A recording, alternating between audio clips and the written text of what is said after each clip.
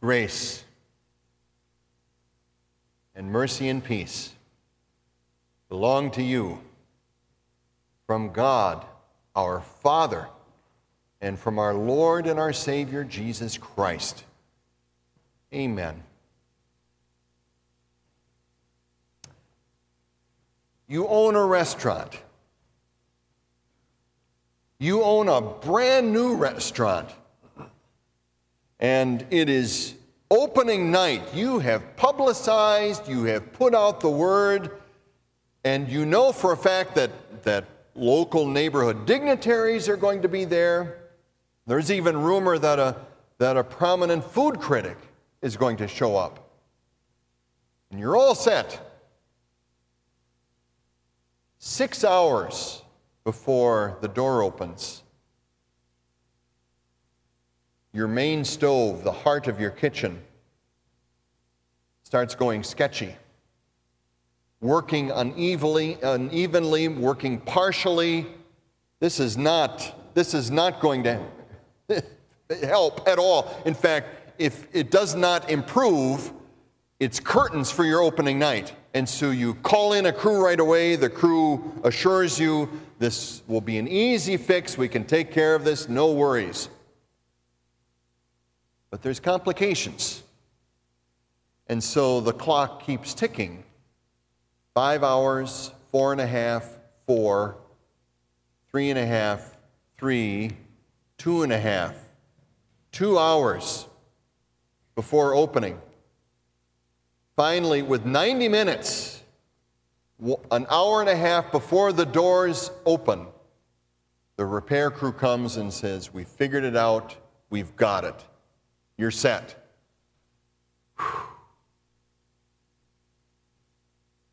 So the doors open on time.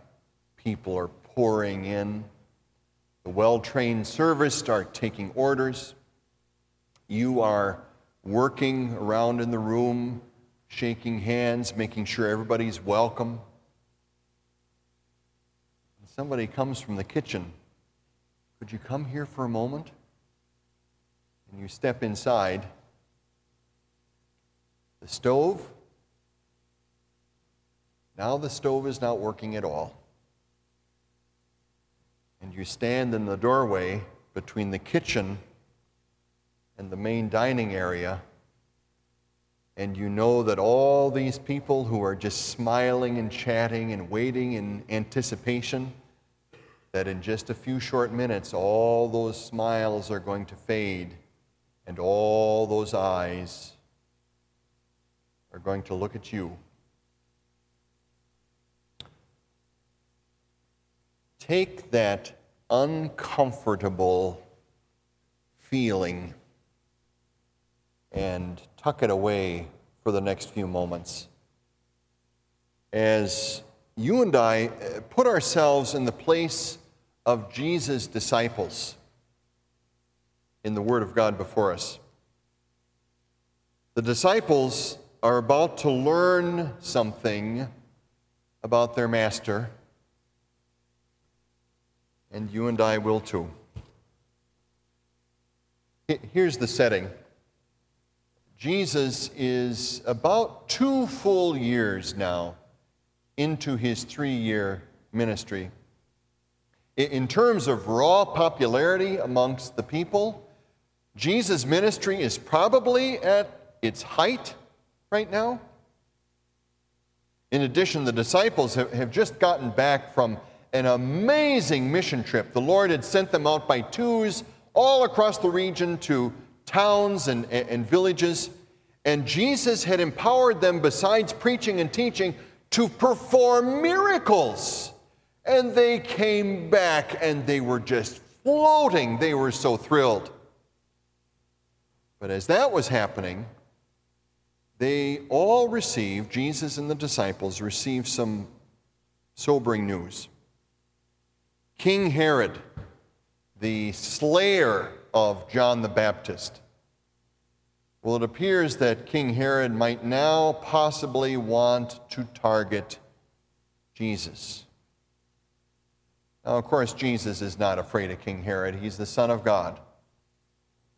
However, because this is not, Jesus' time has not yet come, and because he does wish to give himself and his disciples a quiet rest from all of their recent activity, he and his disciples, they climb into a boat and they cross the lake. They cross the Sea of Galilee, and they arrive on the other side at a very quiet, desolate, non-populated area.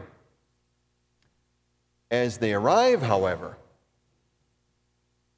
a crowd is forming.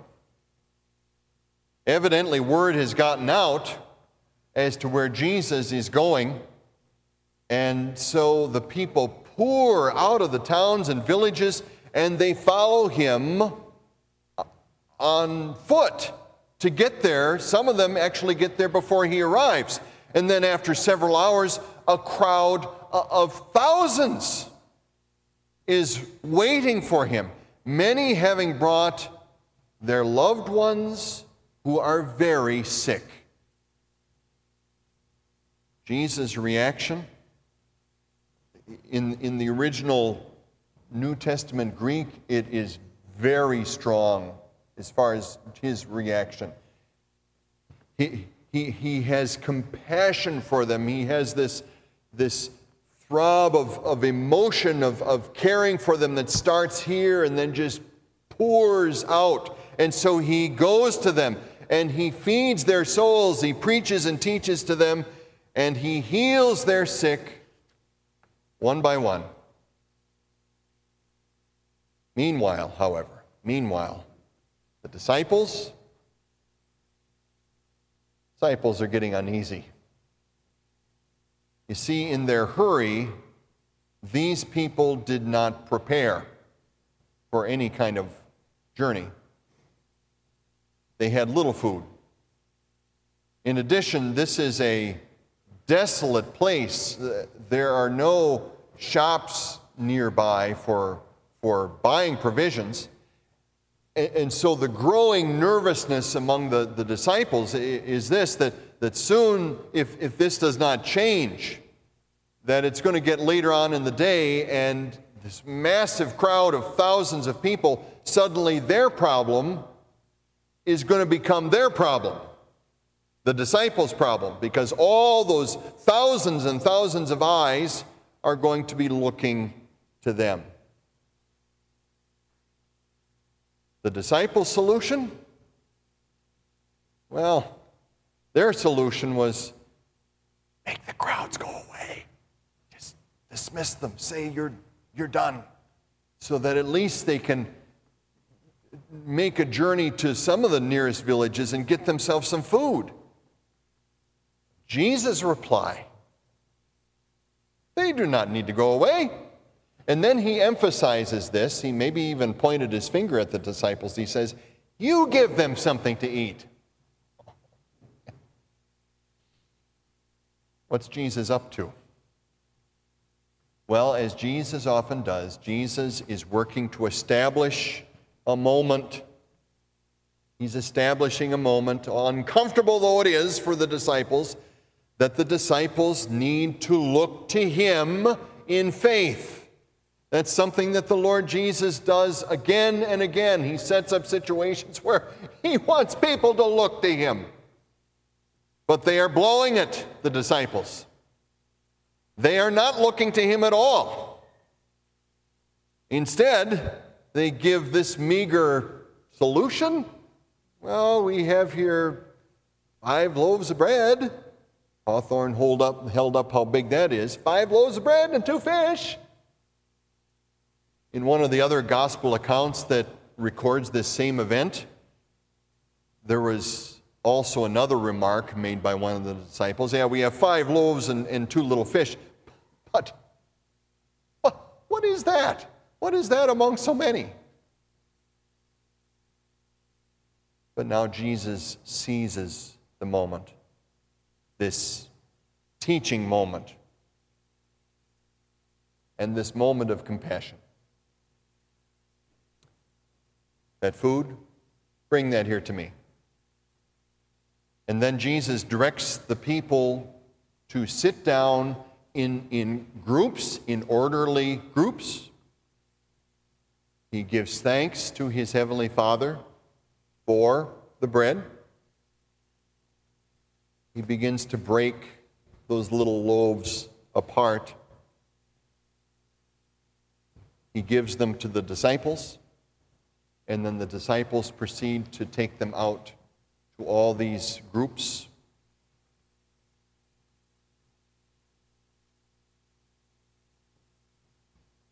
And on it goes. On it goes. And on it goes. And Matthew says that everyone eats until they are fully satisfied. It was none of what your mom might do if there's not enough left to eat and she'll eat just a bite and say, oh, I couldn't eat another bite. No, everybody ate and they were filled. And the leftovers, 12 basketfuls of leftovers, far more than what they had started with. And so in this quiet way, Jesus had performed a miracle, taking something so small and so humble, and with his almighty gracious power, he used it to touch the lives of thousands. The lesson Jesus wants his disciples to learn yet again is simply this: in time of need, look to Jesus. In time of need, look to Jesus. In time of need, look to Jesus. These past several weeks, we as a congregational family have been walking through portions of the Bible, and we've just have been wrapping up reading through the Old Testament book of Job. Extraordinary, profound book. Job, whose name is synonymous with suffering. It's a gripping tale of how the Lord allowed this believer, Job, to lose virtually everything in his life. He lost almost all of his family. He lost all of his worldly goods. He lost his health. The relationships that he had with his close friends even went sour. In the end, all that filled Job's field of vision was the one he would never lose. All that filled Job's field of vision was his Savior God. How about you on this Sunday morning of August? How about you, all of you who are at home on live stream? Are you in a moment where perhaps you are like the disciples? That you see no solution to a particular problem that's in your life? Or perhaps this is a moment when it's a lot like Job. Perhaps you are in one of those moments in life where all you feel and all you see are heartbreaking loss and suffering and grief. And your sinful tendency and mine, in our old sinful natures, our tendency is to curl up within ourselves and despair, which is understandable because whenever you and I curl up and look within ourselves, all we are going to find there is despair because there is no answer here. But when it seems that nothing is left, what remains is the one who will never go away. Jesus is the bread of life. He went to great trouble to become our bread of life. God the Son became one of us and walked among us in this broken, toxic world. And in our place, he lived the life we have failed to live. He lived a life of perfect faithfulness to his Heavenly Father, perfect trust in his Heavenly Father's will for his life, perfect trust in his Heavenly Father's promises. And then he took all of the ways in which you and I have let God down, all of the ways in which you and I have not trusted, all of the moments when we have curled in within ourselves and looked to ourselves or to others instead of looking to him, all of those sinful failures he carried to Calvary's cross. And through indescribable suffering, he paid for them in full and washed them all away in his blood.